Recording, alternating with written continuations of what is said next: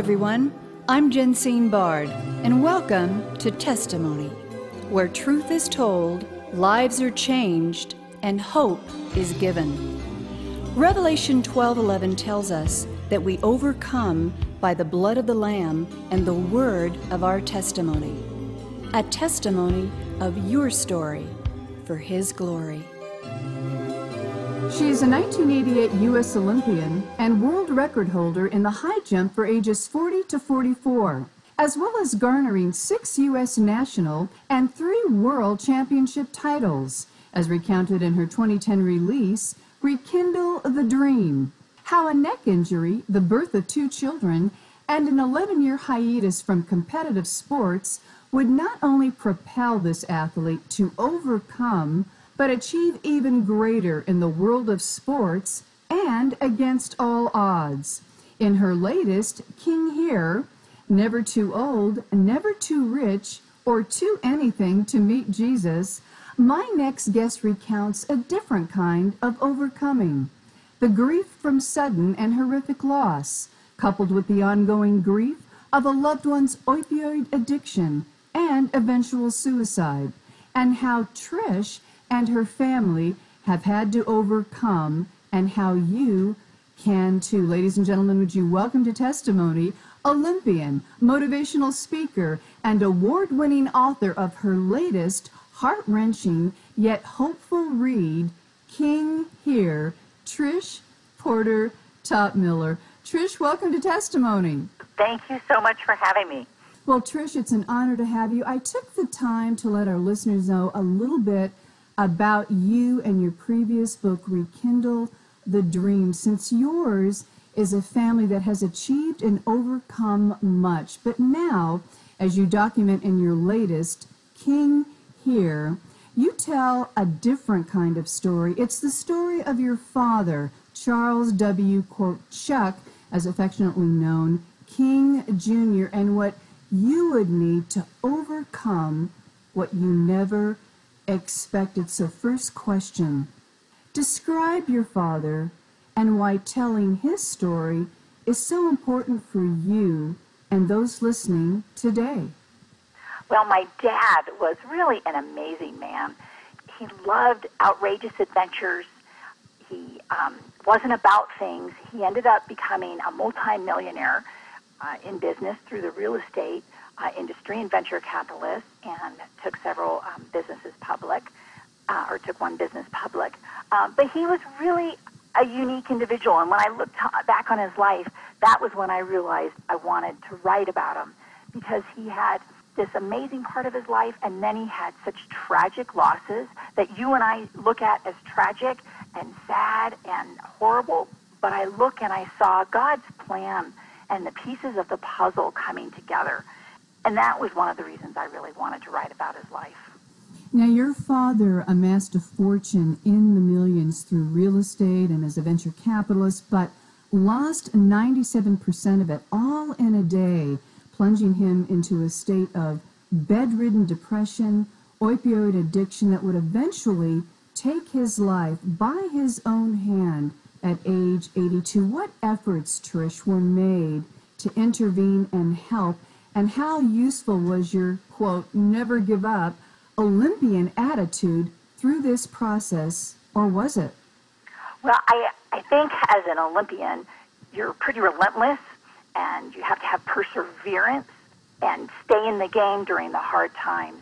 And that's really, I think, was the attitude of our entire family, is we tried not to give up. We tried to continue to tell him how valuable he was and what his worth was to us and to the grandchildren. We talked about doing an intervention and decided not to.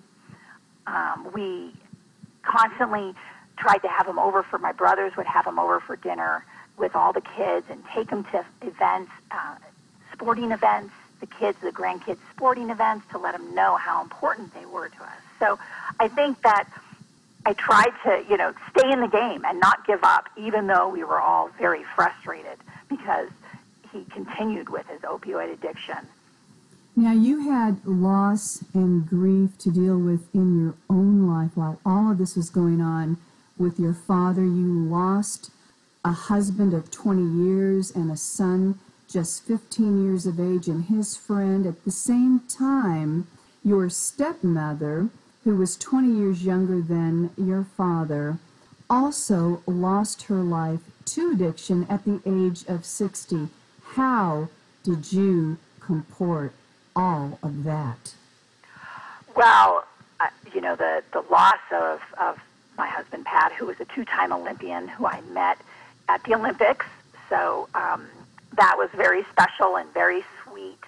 He was a pilot, and both he and my 15-year-old son, Connor, who was a U.S. fencing medalist at the National Fencing Championships, along with their friend Connor Mange, were all in Sedona at a boys' trip, at a guys' trip, and the plane went down. And so I lost half my family. Suddenly, I lost my guys. We lost our laughter. And so that is such a life changer when you don't expect something. You don't ever expect that. It's not how you planned your life. It's not how your life was going in the direction. And so it really rocked my world. I kind of stood on, I trust you, Lord. The first night after the accident, I was in bed with my daughter, and she was 11, and she said, Mom, I know they're in heaven. I know they're in a better place, and I know we'll see them again one day because they believed in Jesus. And so we really stood on that. That gave us hope. It gave us confidence that we'll see them again one day. And that just was something that we clung to.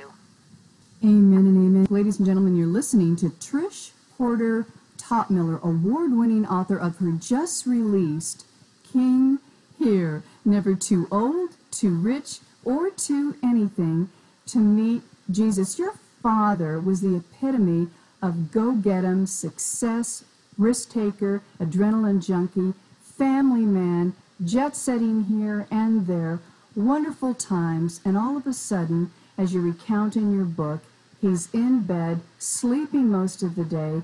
He doesn't handle the death of his wife well. You're trying to, as you alluded to earlier, get him out, get him around the grandchildren, give him hope, give him life, but still something was missing. And in the meantime now, you are now remarried to a wonderful man whom God used eventually to lead your father to the Lord before his death. And the angel you call Michael. Tell us about that. So, yes, Michael, so my dad finally agreed to go to church after I got married. I say that was kind of the closest he'd come to church in a long time, was our wedding. And my brother had been asking him to go to church, and finally he agreed to go. And there in the second row was Michael. And I believe he was an angel, because remember his name was Michael Archangel. And so he was worshiping the Lord with his whole being, raising his hands and moving his body as he sang songs in a fairly conservative church. And my dad was inexplicably drawn to him.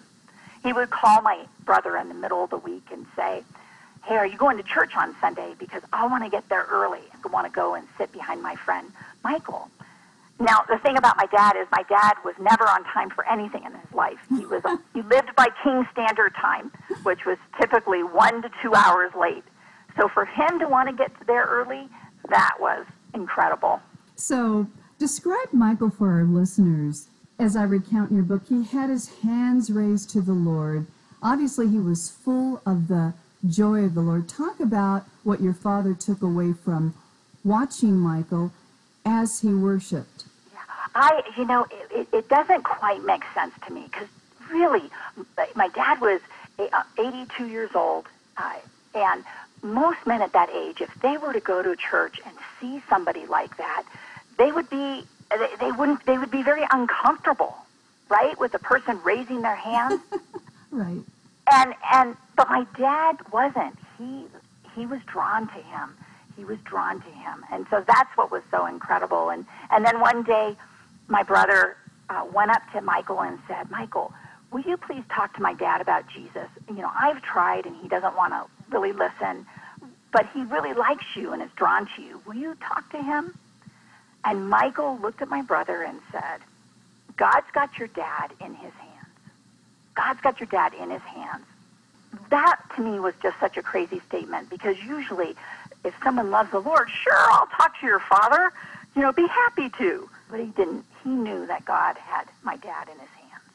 So then bring us to the day when your husband is sitting down at a table and he begins to share the plan of salvation with your father.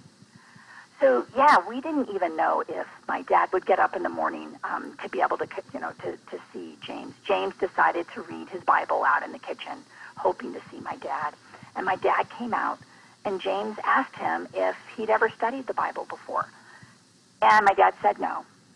And then he said, well, Chuck, if you were to die and go to heaven, and you were at the pearly gates, and they said, why should we let you in? What would you say? And my dad said, because I've been a good person. And James said, yeah, but in heaven the standard is perfection. With God the standard is perfection. And all of us sin. All of us fall short. And we aren't perfect. Chuck, have you ever told a lie? And my dad said, well, yeah. And he goes, that's an example of the sin that separates us from God. But thankfully, God has supplied Jesus to die, who died on the cross for us and rose again, to be perfection, the standard of perfection. And if we believe in him and put our trust in him, then we can be saved. And so then he asked if my dad would like to pray to receive Jesus sincerely into his heart. And my dad said yes, and they prayed together.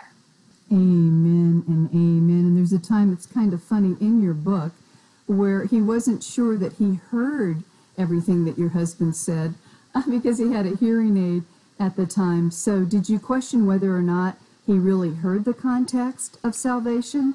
Oh, yes. No, he absolutely heard, because he did. He kept getting closer and closer to James as James was talking.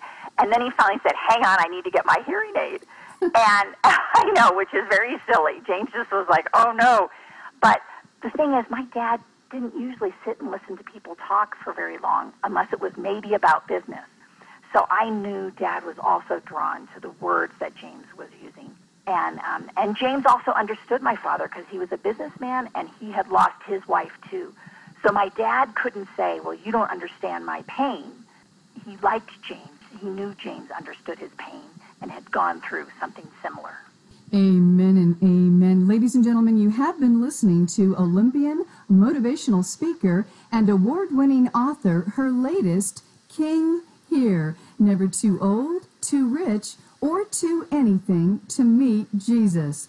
You can learn more about Trish's work, ministry, and mission by visiting TrishPorterTopMiller.com and get her book, Get Informed, Get Inspired, and above all, get hope that suicide does not have the final word, and all things are possible through Christ who loves us. Trish, thank you for sharing just a little of your amazing journey and that of your father, a blessed memory, Charles W. King, Jr., a man of few words, great achievements, great losses, yet in the end, great hope. We look forward to hearing much, much more next week. God bless you.